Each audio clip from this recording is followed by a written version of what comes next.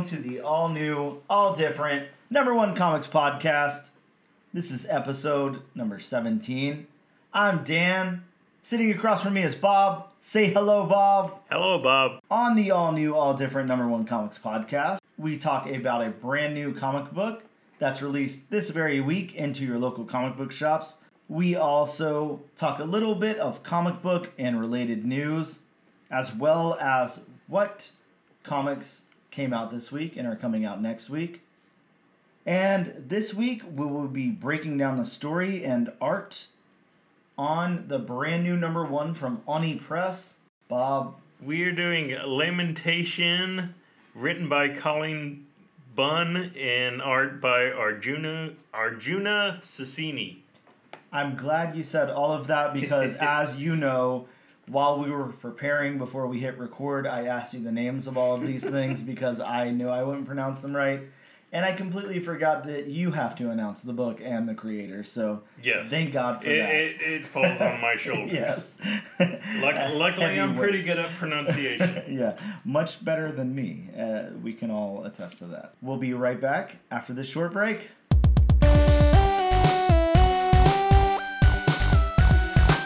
We are back. Bob, let's talk some news. There's interesting news this week. James Gunn news? No, actually. I have no James Gunn news for you. I didn't make a very, very special James Gunn news bumper yet, so... That might be the first time in how long? A long time, yeah, absolutely. A very, very long time. But I do have some DC news. Bob, some big news that I'm going to surprise you with because you apparently don't know about this news. No, I don't. You surprised me when you said the big news, and I'm like, what news? Yeah, I'm very excited to tell you this news. We have a new president of DC Comics. Do we? We do. And his name is Jim Lee. Jim Lee is the new president of DC Comics. How crazy is that? Yeah, I thought the same thing. Super cool, though. Jim Lee... obviously highly prolific in the comic book industry. He's done a lot for comics and the 90s. And a lot of artwork on Batman. A lot of artwork on Batman. Yes. So I think a lot of good artwork on Batman. Yeah, exactly. So DC is a great home for him. Not that he's been far away anyways, but the president of DC now, you know, in all honesty, I could see some directional changes over at DC because I can't speak for everybody. And you and I have talked at length about how we're a little bit more into like Marvel, and I'm a little bit more into independence than DC. Of course, I will go ahead and say, like I said on the episode, the last time we talked about this, every DC book that we've done on the show, we both really appreciated and liked a lot. So it's not that we're DC haters or anything. It's we just lean more towards Marvel. Yeah, I think. And, you know, for me... if we want to get into that discussion or justification or whatever, it just has to do with the characters for me. I just identify better with the characters over at Marvel. I'm just, for one, DC's flagship is Batman, and I just don't like Batman at all. I'm not a Batman fan. I've read like a few Batman stories that I'm okay with, but it's just not my thing. Like it's just like a rich guy dressing up like a bat, like as a vigilante, and having like a clown guy as his main villain, it's not interesting to me. I just don't like it. Mm-hmm. So whenever we get like deeper into Batman stuff and there's other things going on, his relationship with Selina, his some of his other rogues, of course, like, you know, some of the really silly ones, and then his rooftop rendezvous with Babs. Yeah, some of that stuff I like a little more, but the classic Batman Joker type of thing, Batman with Robin as a sidekick, I'm just not into. Like, I just don't like it. So that that's like strike one for me with DC. And then on top of that, same thing with the Trinity. Like, I like Wonder Woman. I can't say that I dislike Wonder Woman at all. But they overused the Trinity? Yeah, and Superman, it's so... I don't know. I can't say vanilla because, of course, you know as well as I do, we read that new volume. We both really liked it a lot. But just overall, just Superman, and I understand all of the importance and history and everything. I'm not negating any of that. It's just, in my regular comic book reading, it's not typically something I want to read. I'm just not that interested. I identify, of course, way better with Spider-Man, with X-Men, with those kinds of characters. People who actually have weaknesses. Yes, absolutely. And then on top of that, of course, we know I'm big into horror books. Not to say that DC doesn't have some great horror, because they do. They've got the Justice League dark stuff. They've got the Swamp Thing stuff. Like, they definitely have stuff over there. I even like how some of that older and newer Animal Man stuff crosses over into, like, horror territory. But there's just the horror I read over at Marvel I appreciate a little bit more, of course, being, you know, Man-Thing and stuff like that, and all the creature stuff from the early days. But I don't know. I think that this could be like a good thing. I think this could be like a good directional change. Of course, Jim Lee knows what he's doing with comics. Oh, yes. Yeah, so I don't know. I hope that there's some kind of shift over there. I'm tired. I think with DC, just on page, we're not talking any movies, anything like that, just on page. I think that there's like they're in a weird spot right now, because they're producing way too many Bat titles, way too many Bat and Joker titles. I think that could be streamlined a little bit. Also, as far as like continuity with those characters, I think it's too spread out and there's too many different things going on that don't make sense. So I think under his leadership, maybe that could be tightened up some. The continuity could be a little bit better. And I don't know, we talked about this before too, the variant cover thing. Now, Marvel and DC both equally guilty of this, but it needs to be toned down. Like, there needs to be something done, because it's too much. There doesn't need to be 50 different variants of Batman number 900, like I'm sure there will be. Will be. Let me tell you a quick story at the risk of our local comic book shop owner listening. So, our local comic book shop owner is a great guy and usually really hooks, you know, both of us up in our pools and everything. Obviously, discounts, obviously. A great comic shop owner. Nothing bad I can say about the guy. I can say with Batman and Detective, he always puts every single cover in my pool.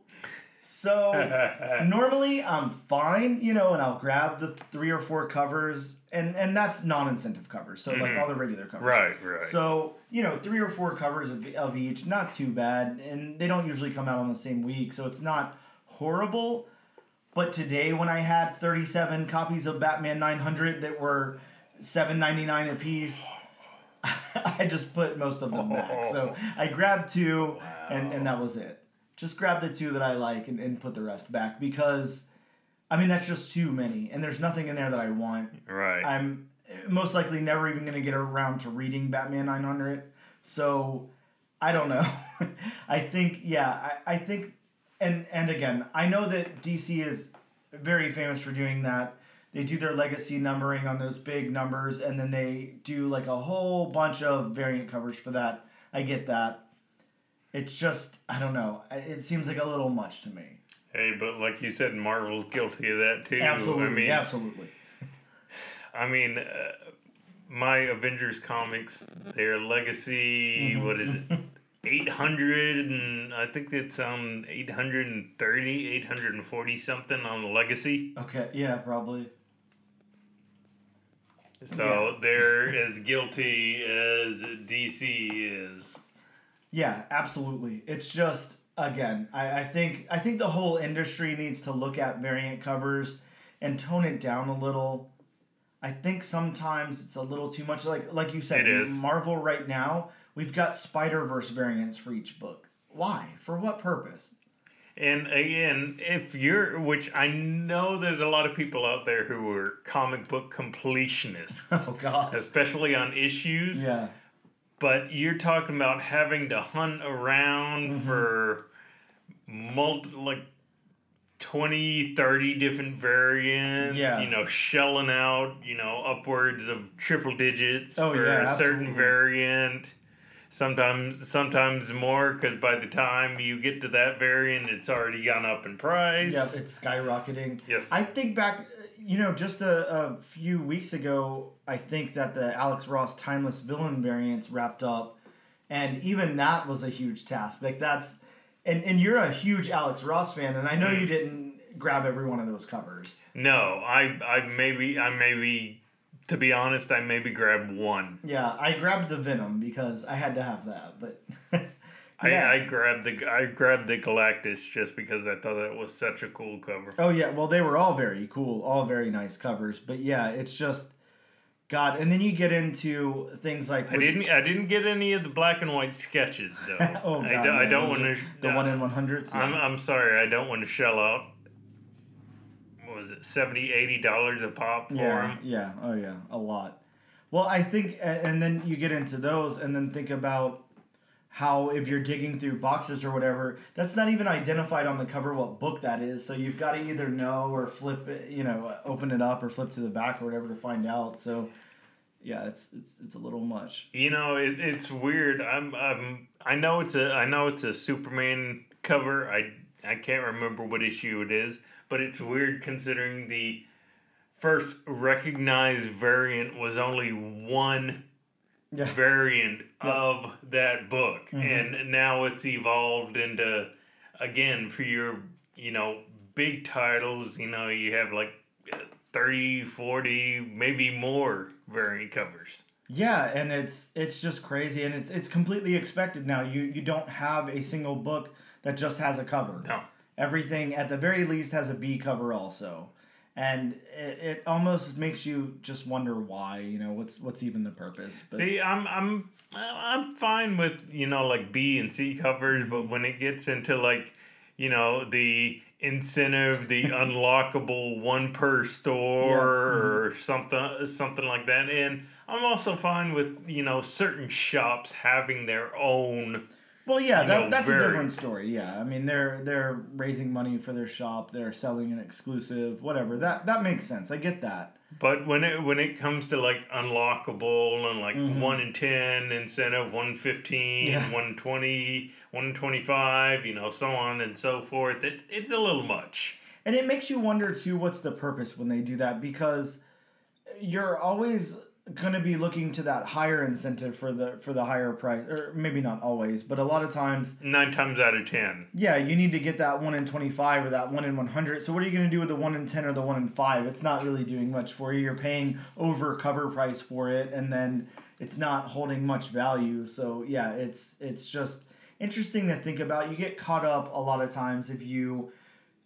And I'm completely guilty of this. I know you are too. Sometimes you just go into the comic book shop on New Comic Book Day and just see cool covers and start grabbing things and see incentives and say, I got an extra $25 to burn this week, whatever. And then, you don't really plan out your purchases, and then you end up taking, I don't know, maybe a couple of $100 hit, whereas if you planned it out and only got what you really wanted, you'd maybe spend, like $150 or something like that. So the one thing I do like about multiple variant covers, and I don't know if this is an underlying idea of why comic book industries do it, you get to see all different types of artists do their spin on that character. Exactly. Yeah, and I like that too. I'm good with that.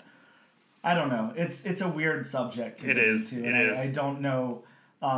But yeah, just of course we're still talking about Jim Lee taking over DC. He's the president now.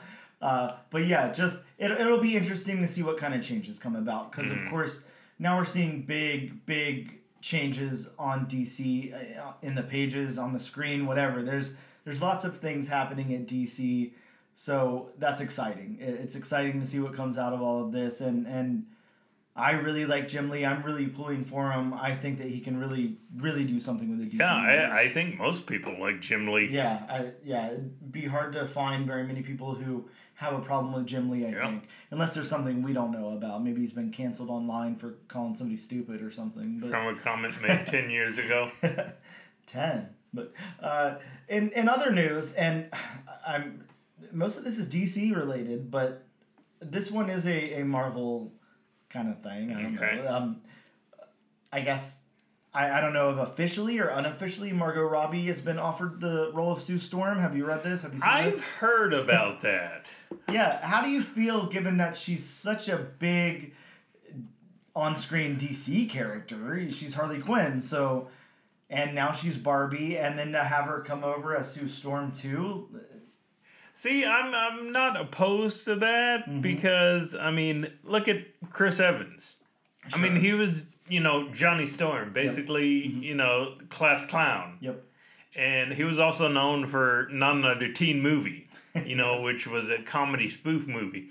And then he transitioned after Scott Pilgrim, where he played one of the evil exes, right into Captain America. And at this point, can you see anybody else in Hollywood playing the role of Captain America? Oh, no, he is Steve Rogers. There's no one else. Exactly. Yeah, so the only issue I have with Margot Robbie is, and this isn't her fault. This isn't her fault personally, because I do think she's a pretty good actress. Yeah. But I just have an issue of, are they going to recreate Jessica Alba's Sue Storm? See, I wonder what they're doing with the entire Fantastic Four, to tell you the truth, because I don't know. Of course, you think of Fantastic Four, and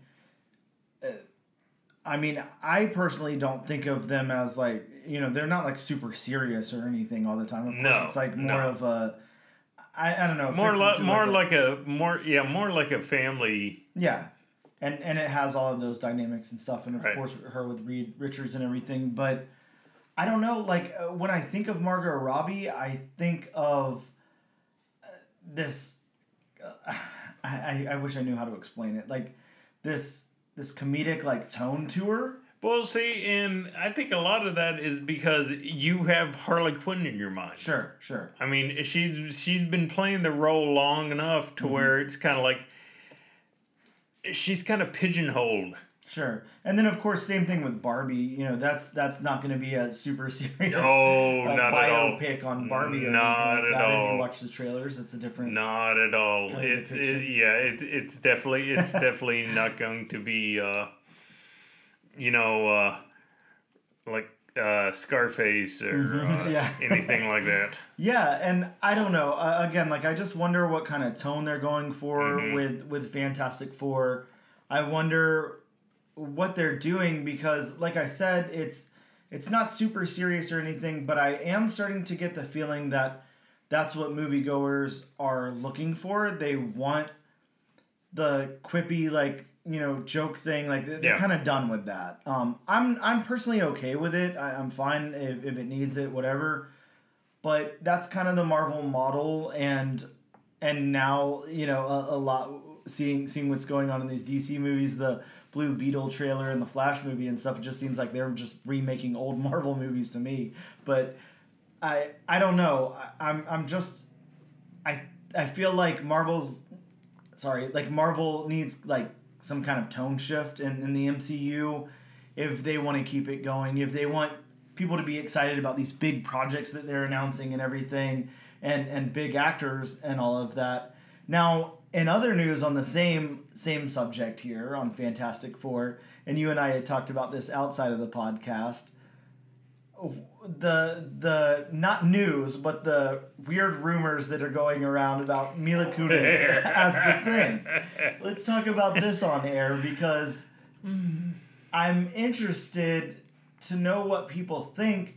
Now, I think right off the bat, whenever somebody says that or you hear that news or whatever, the first thing that anybody thinks is, well, Ben Grimm is a dude, and why do we need to gender swap the character? I don't care about that. I have no problem with that. I'm okay with gender swapping. I'm okay with different, viewpoints of a character. That doesn't matter to me.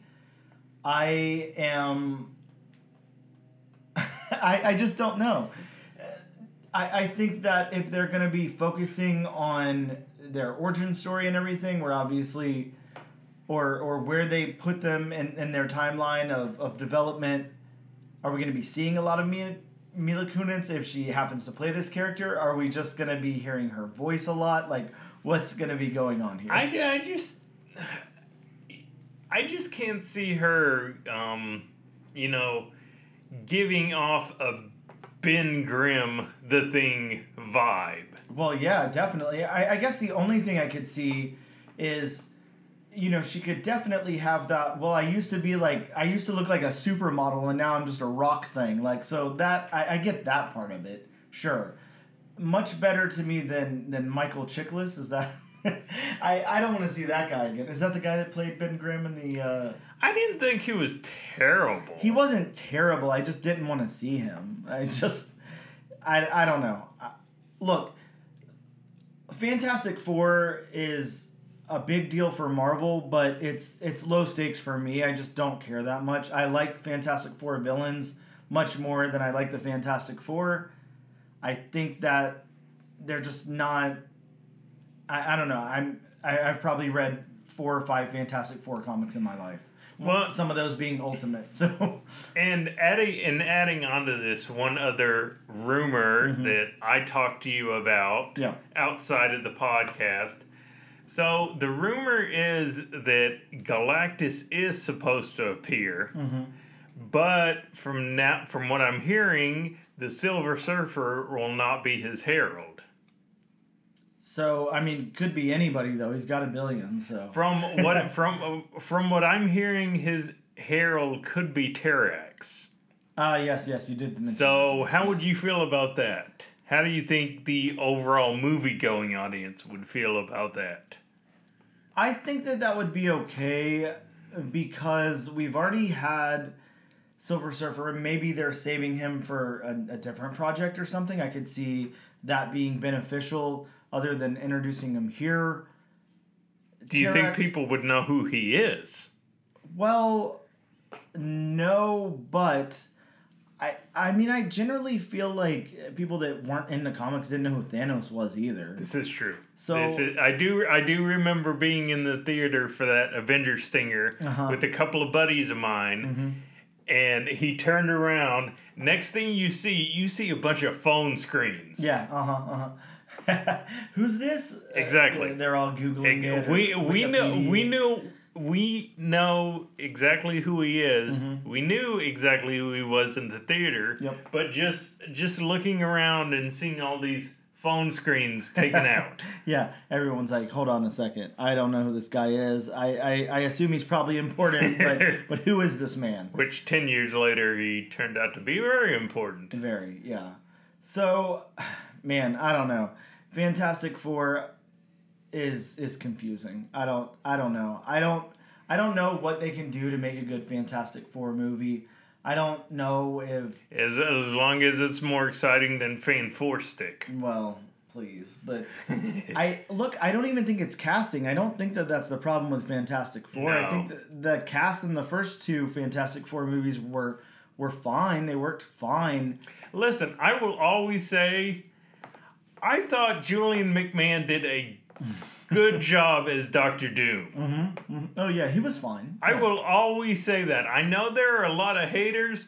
I thought he did a good job as Doom. Well, I think that a lot of people maybe only hate that because he was in that horrible, horrible show, Nip Tuck, which was one of the worst things ever created. So I can understand why people wouldn't like him. But yeah, as Dr. Doom, I agree. But yeah, the guy, and I definitely can't pronounce his name and won't even try, who played Reed Richards, I think he was miscast. Yes, absolutely. Jessica Alba was definitely miscast. But she was Jessica Alba. I'm fine with that. Yeah, I mean, stereotypical eye candy. I mean, it's a whole... That's the only reason Megan Fox was in Transformers. Sure. And she complained about it, but I mean, it's like, come on. We all know why you're in there. Yes. It's not because of your thespian acting. Yeah, it probably wasn't the chops, you're right. Could be for that thumb thing she's got going on, but let me not thumb shame anybody. I'll probably edit that out. But all right, we might as well move on. We could nitpick this entire movie. Yeah, we definitely could. But yeah. The next little bit of news and last little bit of news that I'm going to talk about, because there's a lot of little news here and there, but I'm not going to talk every single thing that got optioned this week or whatever. It's not... Right. I mean, I guess we could go down the list really quick and just say something about them. Of course, we have an update on a Babylon 5 animated movie. super uninteresting to me because I've never watched Babylon 5, so whatever. I've never either. Yeah, I mean, it's sci-fi, so I mean, I'd give it a shot. Yeah, I'm sure there's nothing wrong with it, but I've just never, I have no ties to it. Of course, a Bugs Bunny live-action / animated hybrid film in the works. I could care less. I couldn't care less. I can't think of how to say that correctly, but I'm not a Looney Tunes fan anyway, so I doesn't matter to me. Maybe if there was like a cool like Wile E. Coyote thing, I could get behind that. But I hear about that, and I get that Looney Tunes movie live action hybrid with what was it, Brendan Fraser. Yeah. Mm-hmm. Of course, Sweet Tooth season 2 premiered, and it has been approved for a season 3. No surprise there. Sweet Tooth. If you've not read Sweet Tooth, you definitely should. Sweet Tooth is a very, very good book, and it translates over as a good show as well. Mech Cadet will premiere on Netflix August 10th, and that, of course, comes from I think it was a Boom Studios book. Yes, it was. It was from Boom Studios. It was Mech Cadet U that released back in 2017. And then we also have an Alien series with Sydney Chandler cast as the lead in that television show. I think it's going to be so that's pretty much all of that news. The other big piece of news that I had here myself was just something that I picked up off Reddit today. Actually, it was pretty interesting, and it was a production designer on the Flash movie who was quoted saying that the Flash movie is so good, you will forget all of Ezra Miller's crimes. And just, I mean, you can imagine right now just scrolling through the comment section on that, everyone was like, dude, bad thing to lead with, bad thing to say. Like, even if the movie's amazing, why would you say that? Like, he's at the very least accused of some pretty horrendous crimes, and come on. that production designer may want to just go ahead and take down all his social media accounts, because I can almost guarantee he's going to get so much hate from that comment. Yeah, I don't know why you would say that. No, I don't either. It's maybe to be controversial and drum up some buzz for the movie. I don't know. Yeah, I get promoting a movie, but I mean, what he did was reprehensible. Absolutely. Yeah. When I saw that, my jaw kind of hit the floor, and I was like, I can't believe they don't have, I don't know, like, they're allowing these people to go out and say things like this. Now, of course, you don't know what people are going to say, so whatever, but man, that's not a good... You don't know what people are going to say, but when you know the entire Ezra Miller situation, you know what people are going to say. Yeah, not a good look for that movie or DC or anything. No. Or that himself. So with that being said, let's move on from some news and let's get out of news. We're going to take a quick break, and we're going to talk about some new comics that dropped this week at your local comic book shop.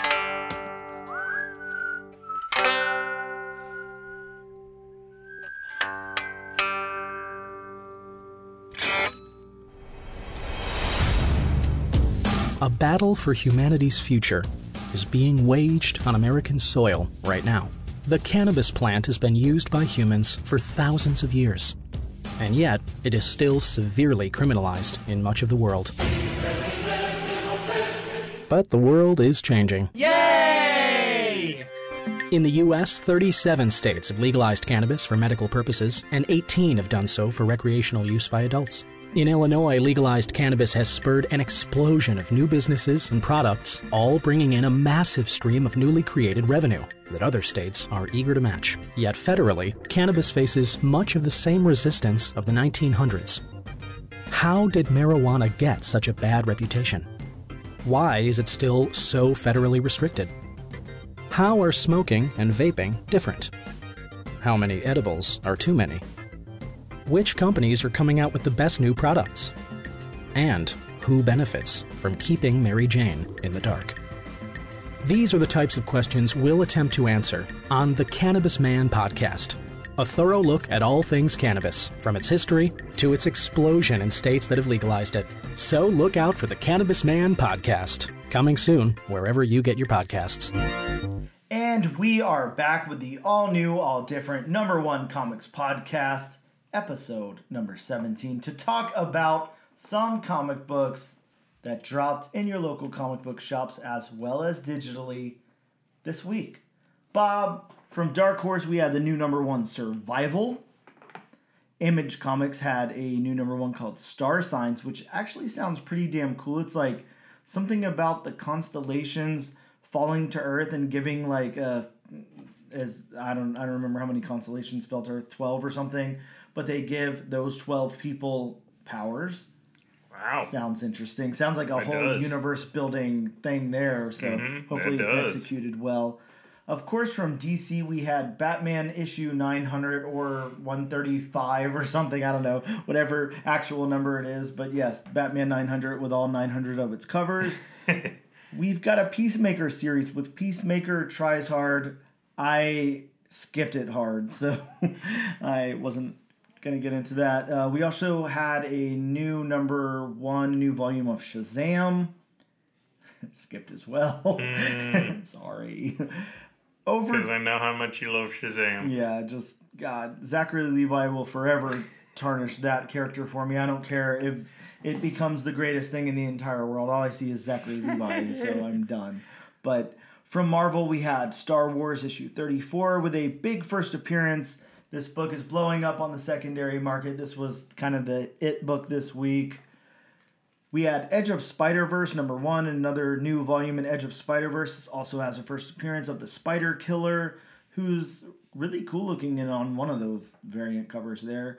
We had Carnage Reigns #1, Cult of Carnage Misery #1, with the first appearance of Liz Allen as Misery and Corwin Jones, who becomes Madness. Who comes up with these names? Corwin Jones? That's not a real name. My apologies to all the Corwin Joneses out there, but it sounds fake. It's not a literal name like Peter Parker. Well, I love those kind of names. Those are fun. Those are easy to remember. I just call those superhero names. Every time that anybody has like a, their first name and last name has the same letter. Name. Yeah, I love it. We had Demon Wars Scarlet Sin, the conclusion of the Demon Wars, supposedly. Bob, there's a group #1 this week. I know you're super excited about that. We also have Spider-Man #8 that, again, this is blowing up on the... I can't say blowing up, but this is selling for overcover on the secondary market because it has the second appearance of Spider-Boy. So... And if you can't get your hands on Spider-Man 7, then why not go for 8? Sure. And I think that people are doing that thing right now where they're like, well, technically 7 is a cameo and 8 is the first appearance. So the Hulk 181 argument. So I'm sure in, 50 years or something, Spider-Man #8 will be equivalent to Hulk 181. So let's hope so. But I would like to point out that character is also getting a solo series, which I just found out this week. Is he really? Yeah, and our local comic book shop owner told me that. He's got a store exclusive that Tyler Kirkham is going to be doing for it. Nice. So, yeah, so that will help jump that up and solidify the character a little more. I'm sure you'll be getting that cover. Well, yes, I will. Absolutely. We also had... Spider-Man 2099, Dark Genesis, Alpha or something. I don't know, one of those really long titles. But as I talked about last week, that's got first appearance of Carnage 2099 and Blade 2099. I really believe in Blade 2099. I would definitely pick that up if I was you. I'm not trying to sell you one. I don't have stacks of them over here. I just think... that might be a good one to invest in. No, I gotta say, Blade 2099, wouldn't that be regular Blade since he's a vampire? Well, yeah. Aren't vampires immortal? He's like half vampire, right? I mean, still, maybe he just ages at a slower rate. I don't know. Whatever. We've got Star Wars Yoda 7 and X-Men Before the Fall, Sons of X, #1. We also had a new #1 from Mad Cave this week with Monomyth, which sounds like a cool title and has a very cool cover, but I don't remember anything about the solicit. those are the new books that came out this week. You can still head over to your local comic book shops and try to pick one up. We'll be right back. Pick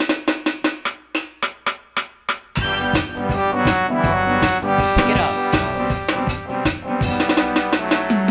We are back with the all-new, all-different #1 comics podcast to talk about our discussion of Ani Press's new #1, Lamentation. Thank you, Bob. So I'm going to read the synopsis from the previews website really quick, and then I'll get into the creators and my synopsis. But from previews, they say, from the mind's eye of master storyteller Cullen Bunn and rising star Arjuna Susini. Yeah, I really needed you on that one. I'll edit out the blank space so we sound less awkward. But yeah, Arjuna Susini, thank you for that, Bob, comes a darkly glamorous tale of bone-splintering terror at the intersection of shadow and light, dream and nightmare, life and the grim specter of death himself. Now that does sound like a Rod Serling introduction there. I'll give it that. You can't get any more ominous than that description. Yeah, that was pretty ominous. After weeks of grueling rehearsals, a new production is set to begin at the famed Requiem Theater. Resides Lament, 3 acts of gothic horror set inside a haunted castle with a story that some say is mere fantasy. Under the stern rule of dedicated but temperamental director, the script seems to be ever-changing and more mysterious. Still, our lead actress has found herself cast in a role of a lifetime without so much as an audition. Her grand debut is fastly approaching, and with it, a barrage of razors in the night will terrorize audience and actors alike. There's no exit, no escape, and when the curtain finally rises, Razad himself will take center stage to cross the threshold into the unholy darkness that lies just beyond. Whew. That's a Twilight Zone episode right there. That definitely is. And that was... I was very scared I was going to say something incorrectly. I think maybe I nailed his name. Maybe. Is it Razide? R-A-Z-I-D-E. Good enough. Good enough. All right, good. We'll go with that. So let's talk about the creators for a second. Bob, we're going to talk about Cullen Bunn. And how do you talk about Cullen Bunn in 2023? Because everybody who's read a comic book knows who Cullen Bunn is. But I'm just going to go over his list of accomplishments really quick because that's really all you can do. Because, man, Cullen Bunn has written a million comic books, and some of them really insanely good comic books. Everything I've read of his, actually, I really like a lot. I haven't read a lot of his superhero stuff, but as far as his indie and horror stuff, I love what he does. So Cullen Bunn begins writing published comics around February 2005, and the first credit I see for him is issue number 4 of Future Quake. From there, he did some stuff for Ani Press, including The Damned and Six Gun. He did some Fear Itself tie-ins for Marvel. He did Deadpool Kills Deadpool, as well as Deadpool Kills the Marvel Universe. He did Fearless Defenders, which I absolutely love. Really, really good run on that. He wrote some for Venom, as well as Monsters Unleashed and Magneto. And then, Bob, let's not forget the epic comic that he wrote with Tyler Crook on art, Harrow County, which is from Dark Horse. One of the greatest books of all time. He wrote Wolf Moon, and then he began writing on Moon Knight in 2015. Over to DC before DC rebranded with Rebirth, he was on Aquaman and Green Lantern The Lost Army, as well as Lobo and Sinestro. For IDW, he wrote for Micronauts, and he wrote on Uncanny X-Men with Greg Land on art. He also co-wrote Drax with CM Punk. He wrote The Empty Man for Boom Studios, Conan the Slayer for Dark Horse, and for Aftershock, he wrote Unholy Grail, Dark Ark, The Brothers Dracul, and Witchhammer, as well as Unsound for Boom Studios, Star Wars Darth Maul for Marvel Comics, Venomverse, and Bone Parish, one of my favorite comics of all time. If you've not read Bone Parish, you definitely should. Really cool book about, I don't know, taking like dead people and grinding up their bones and stuff, and it's like get you high or something. It was a really, really fun book. Really crazy book. With Empty Man in Harrow County currently being optioned or in some stages of production. Now, let's get into this artist that you're so kindly going to remind me of how to pronounce her name. Arjuna Susini. And we should be saying that correct because this is a very good artist. I like this artist a lot. So, Arjuna Susini was born in somewhere in Italy that I can't say. So we'll just say Italy. And sorry if our listeners are Italian. Yes, very sorry because I can't even pretend to speak Italian at all. So he was born in 1984. So Bob, he's a little bit younger than us. Mm-hmm. He graduated from the International School of Comics in Florence in 2008. And in 2011, his first comic, Bullet Ballad, was published. And he's done art on Heist or How to Steal a Planet, Mystery of Pi, and The Replacer. Again, not a lot of credit under his name, but I really like this artist a lot. Yes. Some really cool stuff there. Now I'm going to get into my synopsis of the book. So sit back, grab a drink. Kick your feet up. Yeah, exactly. Grab your cigar or whatever it is you kids are doing these days. So this book opens with something that I really appreciate, actually, which is a really cool page of like the cast of characters. I kind of really like it when they do that. They did that in the Great British Bump Off as well, and I'm kind of a fan of that, especially whenever you're being actually introduced and it's not, Spider-Man number 14 or something. But yeah, when it's a number 1 and everybody's unknown, I like that. Followed by our lead, Jennifer, as she talks on the phone to her mom about the audition she's headed to. She comes up on a super cool-looking theater and opens the front door. She enters and watches for a few moments as the others rehearse their play, and then she meets Marguerite, who's the director, and who immediately cast her in the lead, and Jennifer finds out that the previous lead is gone. After Jennifer meets the others, she reads the script while they rehearse, and Marguerite invites her on stage to join as they read lines. Now, here's where I'm going to say, here's the part I'm going to have trouble describing to anyone listening who hasn't actually read the book. We're transported to what's happening in the play. Right. Like a full set with costume and everything. It doesn't look like a play. It looks like we're just actually there in the thing that they're doing on the play. It does. It reminds me of Transylvania meets Phantom of the Opera. Yeah, absolutely.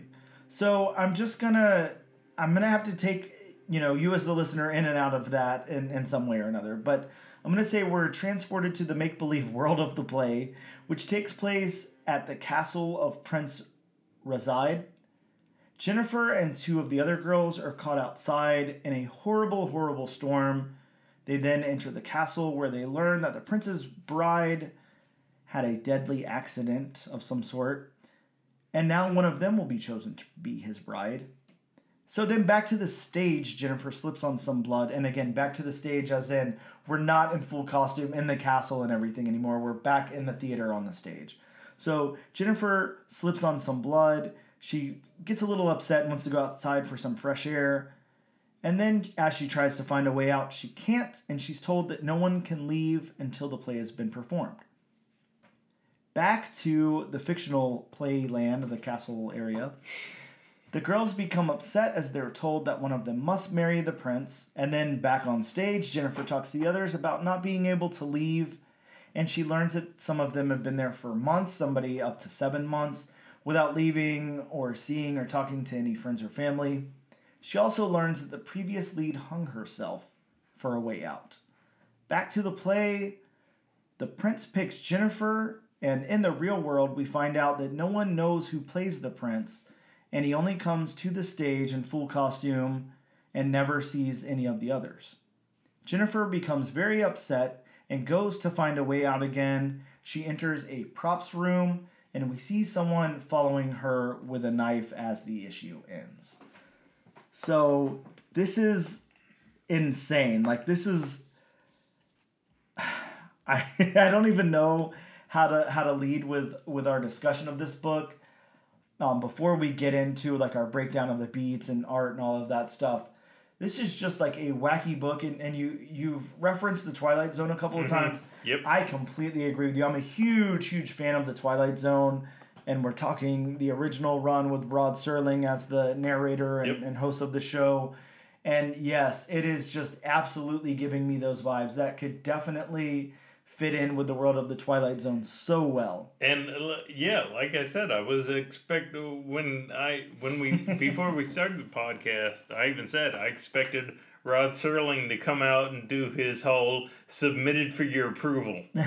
Yeah, it definitely warrants like a narrator or something that would work very, very well with this book. But I do like that we're not really given any exposition or anything. I like that. Now, the Twilight Zone's the same way. They'll give you some backstory, but they don't usually provide much exposition. No, they don't. Twilight Zone's usually big on its twist. So that's... And, of course, we can see at least some of the twist coming here. I assume that Cullen Bunn, being the good writer that he is, there will be more surprises along the way, but... But we can see kind of what's going on here, or at least what I think is going on. And in this first issue, I think this is a 1 of 3, if I'm correct. This is just going to be a 3-part. Just a 3-parter. Yeah, each issue at like 48 pages though, so that makes sense. It's a cool story that's being fleshed out and fully told, so I like that. I guess let's go ahead and get into our discussion of the story and art beats and everything. As far as the story beats, we follow Jennifer as she comes to her audition, and pretty much from the get-go, we're just thrown into the world of this play and what's going on. This is all about the play.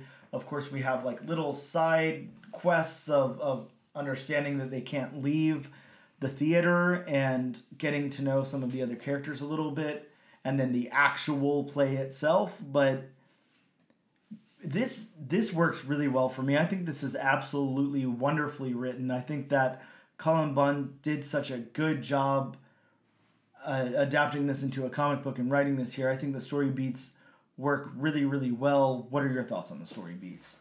Yeah, I mean, I thought they were, we said there wasn't a lot of exposition or dialogue, to slow it down. Yes. So, it goes right into, the main character in her audition, meeting everybody, finding out that they can't leave. Yes. And then, her being stalked for death. It basically, it's a free-flowing, narrative. So, as far as story beats, it does what it's a comic's supposed to do.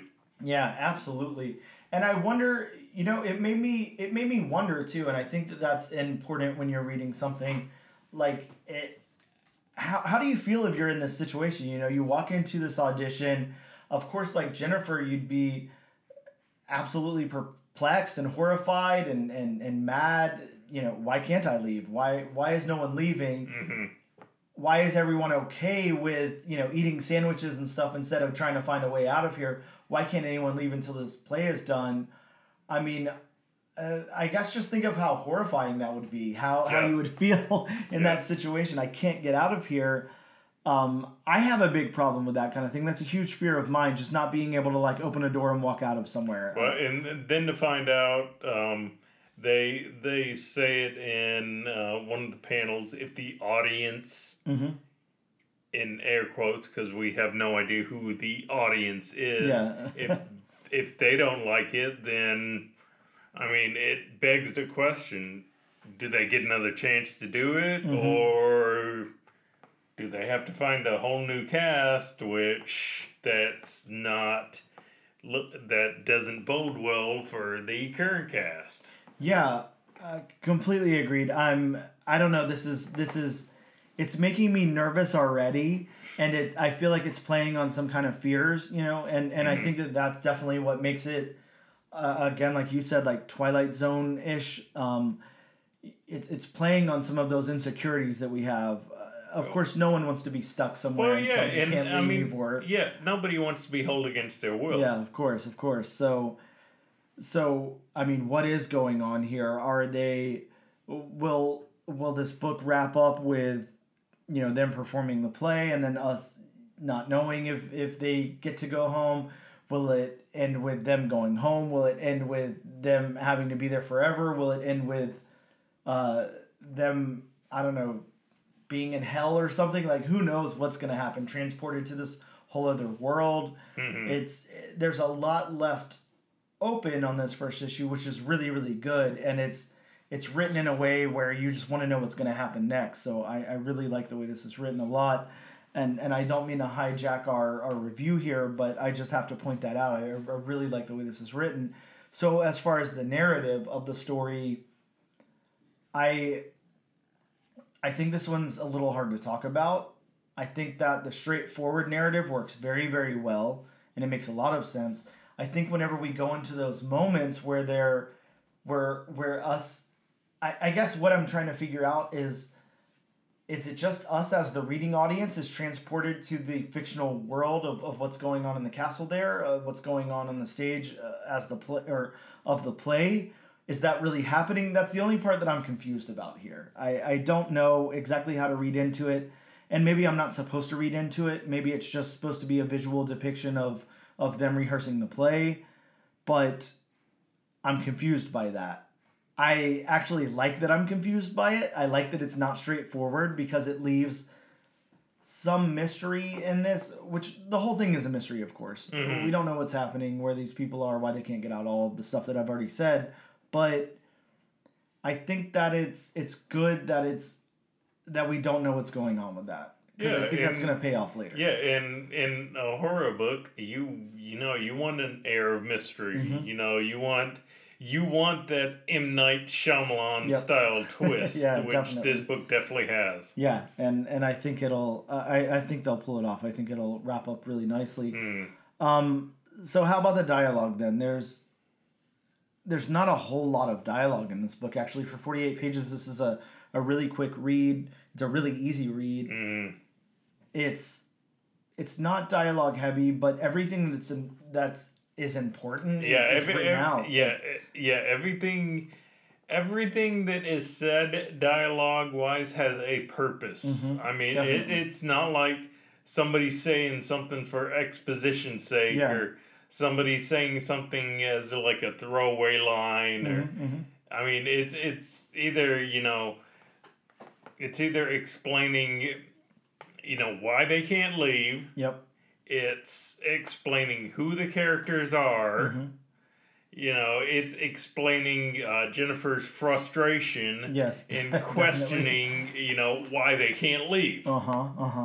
And look, when I first opened up this book and I got past that page that introduces the characters, and then we got into Jennifer walking up to the theater and talking on the phone to her mom, I can't lie, I was a little scared, because to me, sometimes that's like a cheap way out, a cheap exposition dump.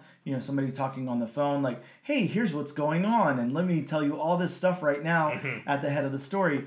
I was nervous that was going to happen, but it really didn't, actually. No. And it was used to a huge advantage, just kind of to put us in this place and time and introduce Jennifer. And I feel like it was super relatable too. I feel like how many times, even myself is like, I'm almost 40. I call people all the time when I'm going to do something I'm kind of nervous about or something. When I go to do something for the first time, or when I'm doing something by myself, you kind of get in that weird space where you're like, I don't want to walk up to this, awkwardly without anyone to talk to, or maybe there's like a line of people and I just look lame walking up by myself, so let me be on the phone with somebody, or maybe I'm nervous, so let me get out some of that and someone to talk to. You kind of want to pass a little bit of the nervousness along. Yeah, and I honestly felt it so relatable. Once I got past that page, I was like, wow, in all honesty, if I was going to this audition, I would have done the same thing. I would have called somebody up, or whatever. I mean, maybe Jennifer's mom called her, but either way, it's in here. So I would have called somebody and I would have been like, hey, here's what I'm doing. Hopefully it works out or whatever. But I really like how that was played out a lot. I really did like that. And again, we talk about like the dialogue here. I think that you might naturally want a little bit more explanation of why these people are so okay with being here for 7 months or 4 months or whatever, why they're not like freaking out and breaking windows or whatever.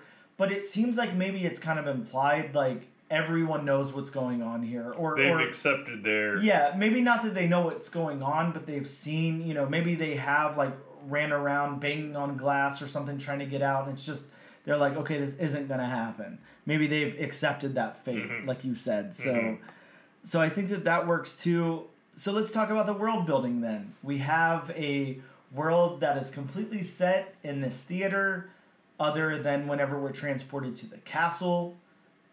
Outside of that, we just have, Jennifer on the 2 pages where she's outside in front of it. So there's not much other than those 2 locations there. But how do you feel about this theater and the tone and everything, the world building here? And then whenever we get into, I don't know, again, the world of what's happening in the play.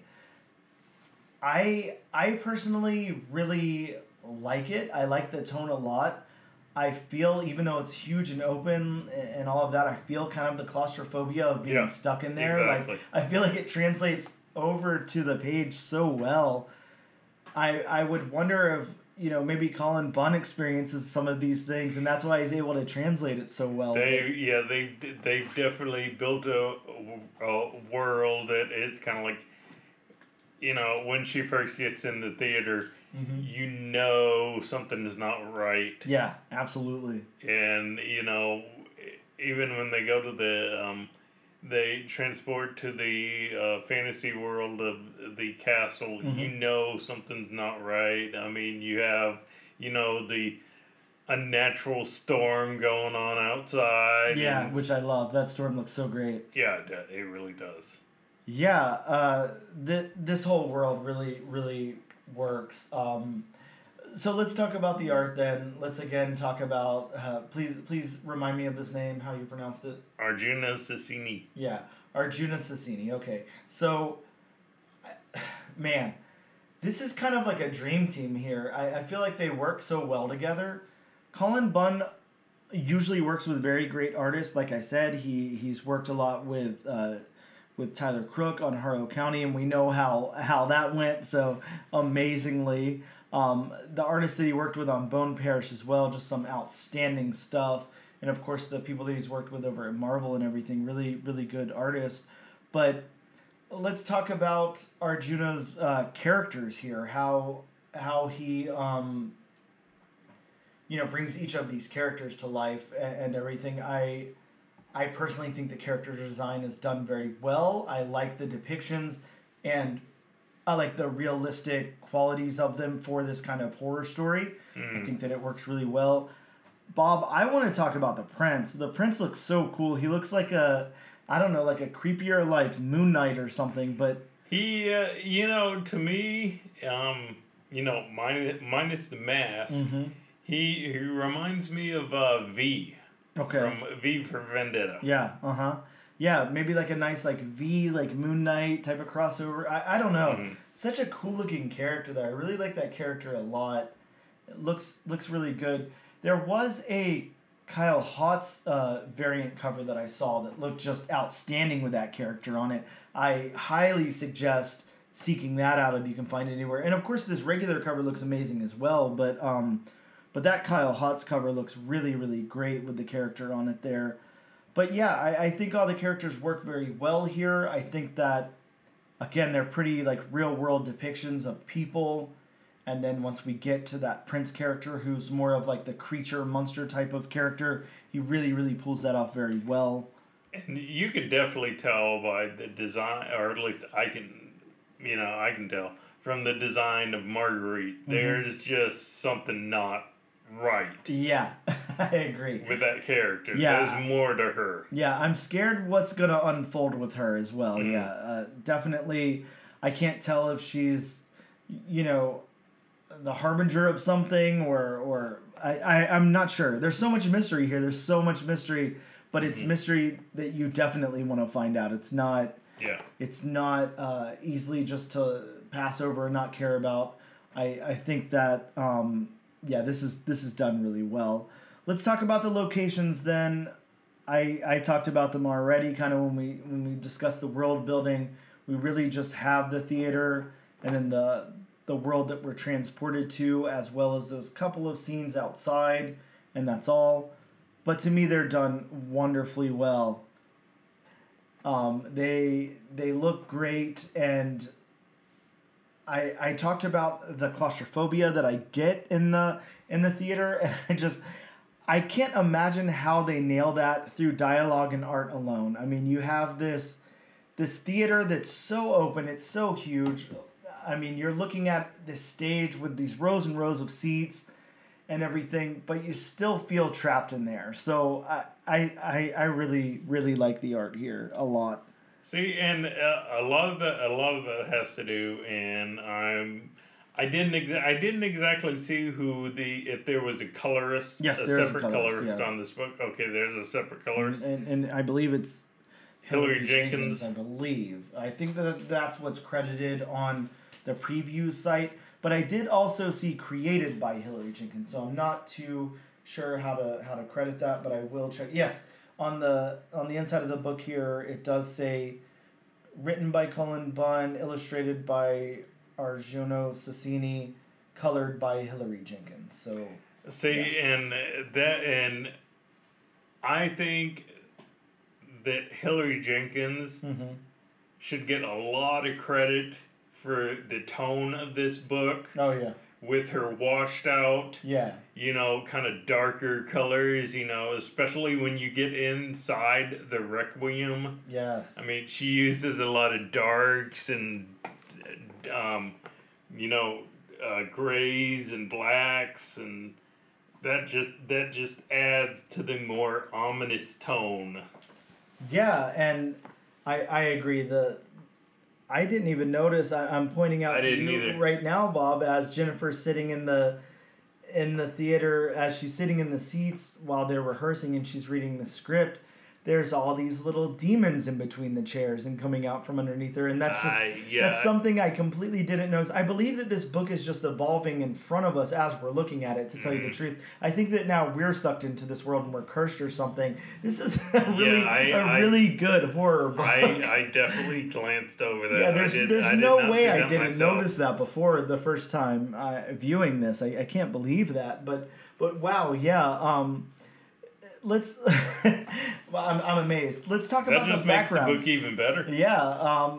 Let's talk about the background some, and again, that's kind of what we're doing right now. Is flipping through the book, just looking at these backgrounds. Fantastic, and I have it open to an almost full page spread here. It has some panels in it, but it's open. But it's when the girls first encounter the castle and they're running through the storm and everything.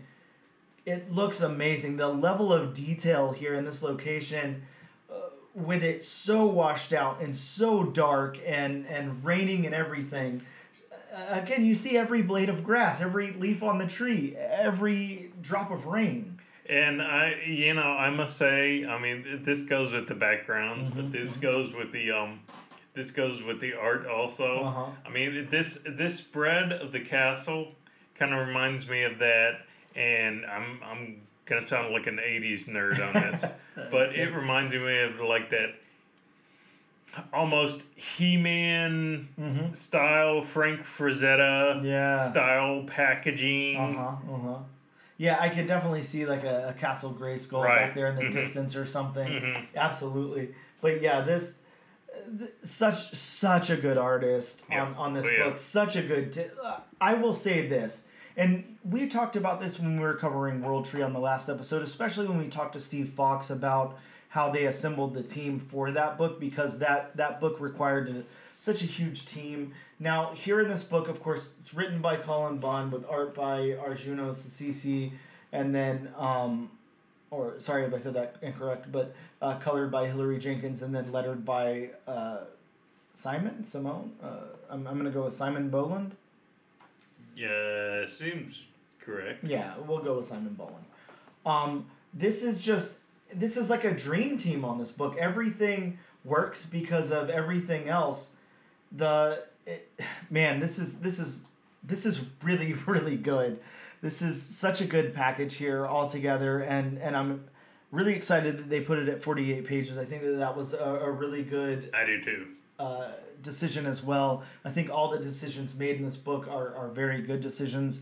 So the last thing we're going to talk about on the book itself is the colors, and we've been mentioning it throughout, so we've got this devoted segment to it. But yeah, Hilary Jenkins, man, just works so well with the writing, with the art, with the whole tone of this book, and really kind of setting the tone of this book.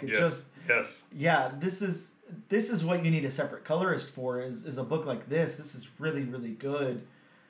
This is, I don't know what to say about it. I feel like a broken record just saying everything's good over and over again, but this is outstanding. This is done very, very well. Whenever we get to the knives and the blood dripping from them and everything, and then we get that pool of blood and stuff, and it's so dark, and it could just blend into that background, but it doesn't, because there's just enough there. And then even the character, the set designer, talks about that in the book itself, how he wants to recolor the blades and everything so the light can shine on them differently and everything. Yes, I agree. Now again, here we are. I'm telling you, Bob, this book is evolving before our eyes. This orchestra looks like an orchestra of demons or something. It's something I didn't see before. They do look dead, yes. Wow, maybe it's just in a different light or something. But yeah, this is great. I'm really, really liking this a lot as I'm looking back through it again for a third time. So this is a book that I will absolutely be reading again before issue number 2 comes out to catch back up with it and see all the little things that I missed, because there's stuff in here. So that answers our question about if we'll go on to issue 2. Yeah, I think that it had to be implied whenever we started, but yeah, this absolutely, yes, I will 100% be moving on to issue number 2. I'm honestly kind of sad that this is a 3-parter, but hopefully it's just a nice, tight story, and it wraps up in a satisfactory way, and we're satisfied with that. But man, like if the next 2 issues go like this at all, like there's no way that somebody doesn't option this and make a movie or a show or something. Yeah, something has to be done with this. We can talk up this book all we want on this podcast, but to actually do it justice, you have to go out and just read this book yourself. Oh yeah, 100%. If you're not buying this book based on our review, I don't know. I don't know. Look, if Cullen Bunn couldn't sell you at Cullen Bunn in the first place, then I don't know what your problem is. But if we're any factor in you deciding to go out and purchase this book or not, absolutely 100% go out and purchase this book. Oh yeah, this is very, very worth it. I am definitely like Dan. The next time I go to my local comic shop, I will be telling him, yeah, put me issue 2 in my poll, please. Yeah. Make sure issues 2 and 3 are in there, please. Yes. For the love of God. Yes. This is just so good, and man, there's what else can even be said? You buy this book, you read it 2, 3, 4, 5 times, whatever, you're going to see something different every time. You're going to get your money's worth out of this book. Exactly. I mean, you said you read it twice and you didn't see the demons in the seats. Yeah, absolutely. Yeah, 100%. I mean, how often does that happen? Hardly ever, you know? It's a great visual, though. Yeah, how the armrests just morph into the demon arms. Yeah, I'm 100% loving this. I think this is such a win for Ani Press, for Cullen Bunn, for the whole creative team, for comic book enthusiasts, horror enthusiasts in general. And you will definitely read this and think to yourself, how can this be from such a small publisher? Exactly. This seemed like one of the bigger ones. Yeah, 100%. Yeah, this is This definitely seems like an Image book. Yeah, it absolutely does. Yeah, it seems up there, and it's just so well executed. I think is one of the surprising things about it. You expect the editing to maybe be a little off or a little more amateurish or something on like a smaller press. I don't know. I'm glad that this is done at OniPress because I believe that means the creative team kind of holds the rights to it. So good for them, because I'm telling you, there's no way this doesn't turn into another form of media. And you also expect on a smaller book or smaller publisher, or at least I do, the artwork to be kind of meh. Yeah. This is top level talent here. It really is. If he's not working for Marvel or DC in the next couple of years, it just has to be because he doesn't want to. It definitely won't be long. Yeah. Considering he's a couple of years younger than us, mm-hmm. he has a bright future ahead of him. Yeah, absolutely.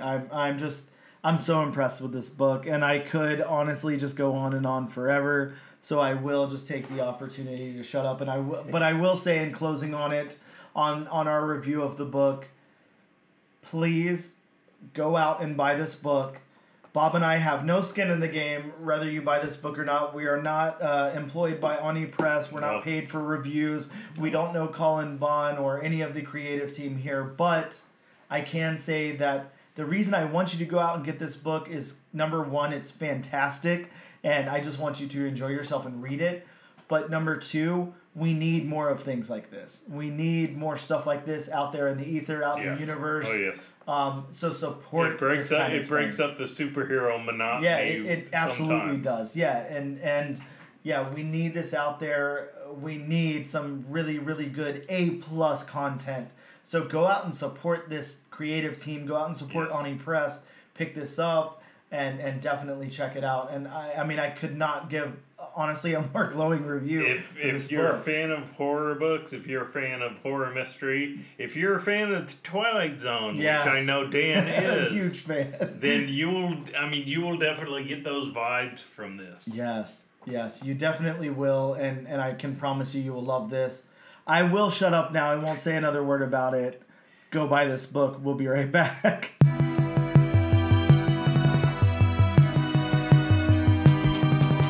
And we are back with the all-new, all-different #1 Comics podcast.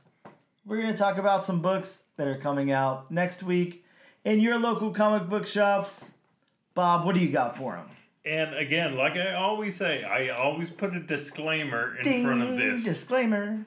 These books may or may not change their straight release dates. Nah, I think you're pretty golden with most of these. I looked them over and I didn't see anything that should be subject to change. I know, well, maybe some of the smaller presses, but yeah. Well, again, these are always subject to change. Sure. From Marvel Comics, we have Amazing Spider-Man number 25, which has a very cool Disney variant cover.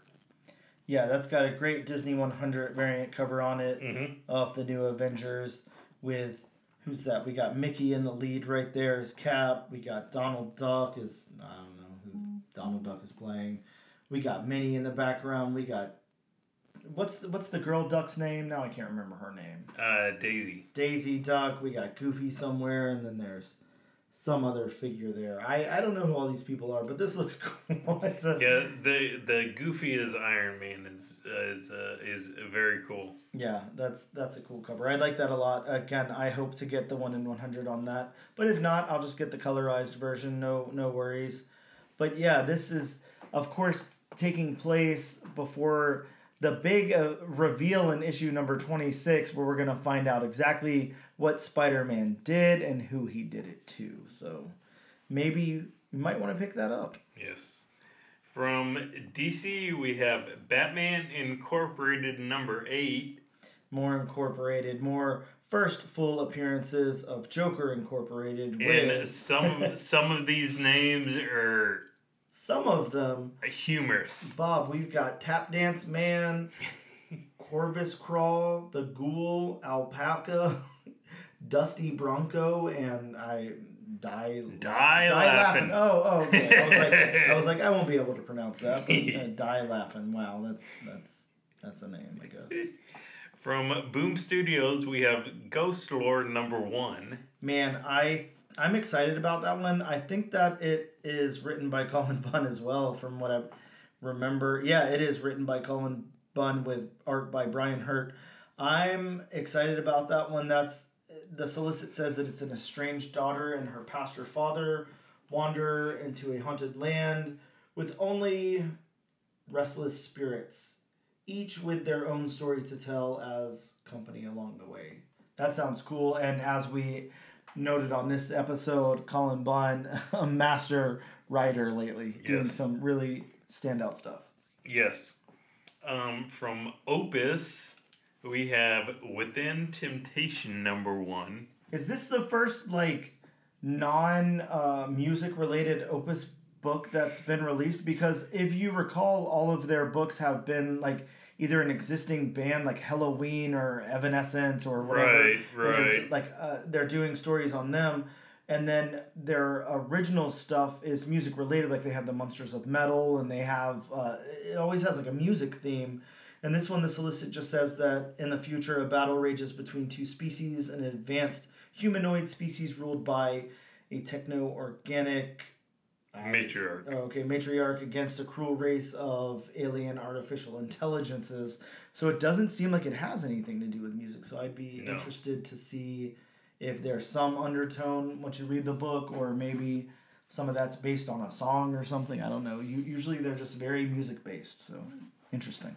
From Marvel Comics, we have Silk #1. Yeah, new volume of Silk. And Bob, I suggest you click on that variant and check out that David Nakayama 1 in 25 incentive. This is a really nice variant. I really like that one a lot. I'm going to try to get my hands on a copy of that, because that is it looks great. Really like it. Very interesting variant. Also from Marvel, we have Extreme Venomverse #1. Come on, Bob. You didn't say extreme. Snap into a Slim Jim. Yeah, that's got an anthology of stories. The X isn't big enough and extreme. Well, true. I agree with you. It's all just capitalized. An anthology of stories featuring alternate reality versions of Venom and a first appearance of Venom as a samurai. So that's fun. That could be kind of cool. I want that as an action figure. Yeah, Venom Samurai. I agree. That's really cool. It's like the Turtle Samurai figures. Yes. From back to DC, we have Spirit World #1. So, Spirit World is a 6-issue limited series. Again, from DC Comics, we have Green Lantern #1. Bob, didn't we just get a Green Lantern #1 2 weeks ago? I believe we did. I'm very confused by this. This one could be a mistake. Again, DC is a very confusing comics company. Maybe hopefully not anymore. Yeah, hopefully Jim Lee will rein everything in. I hope so. Spinning out of the pages of Batman White Knight, we have Batman White Knight presents Generation Joker #1. That's a nice title, Bob. That's a mouthful. That's a 6-issue limited series in Sean Murphy's White Knight universe.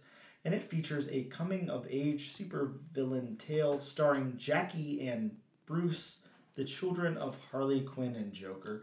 Just what we need. More Bat family, extended family, people that have the same name and all kind of shit. So, will they fight Batman Beyond? I don't know what they're going to do, to tell you the truth. I assume that there will be a baby Batman that they have to fight, and maybe Batmite will come out of nowhere, and it'll just be that kind of thing. Who knows? Possibly. Yeah. And then from Marvel, we're getting another reprint. We're getting X-Men #1 reprint. So, haven't we discussed at length before how X-Men #1 is the highest printed comic of all time or something? Why do we need a reprint of it? Where can you not find a copy of this? It has risen up in value, so I'll give it that. And you missed your really great segue of saying, speaking of Jim Lee, because Good point. I'm not going to do it again because that would defeat the purpose. Hey, we're not a live podcast. Nobody will know. I'll edit it in post. I'll just have you say in my voice, speaking of Jim Lee, and then you'll say, X-Men #1. And everyone will laugh and have a great time. But yes, this might be the most printed comic book in history. Yeah, and now it's coming back for a second print, so that's nice. It's 4 other variants. Yeah. Well, yeah, those variants. I like the regular cover. How about you? You have a favorite? Probably this one, and which one was it? The one with Colossus on the cover. Oh yeah, that was a nice one too. Yeah, but I'm a fan of the regular A cover. I think it's done very well. And with that being said, Bob, what book are we covering next week? From Scout Comics, Quicksand #1. Exciting news. I don't know that we've done a Scout Comics book yet. Maybe we have, but I don't feel like we have, so... We've tried, but it hasn't worked out. Oh, that's right. They had delay issues. Yes. So hopefully no delay issues. We'll pick a backup if not, but hopefully it is Quicksand #1. Guys, make sure that you follow us on social media. We are at Instagram at ANAD_1 Comics Podcast. On Twitter at ANADNO Comic Pod. On TikTok at ANAD1 Comics Pod. And the comic book channel on YouTube.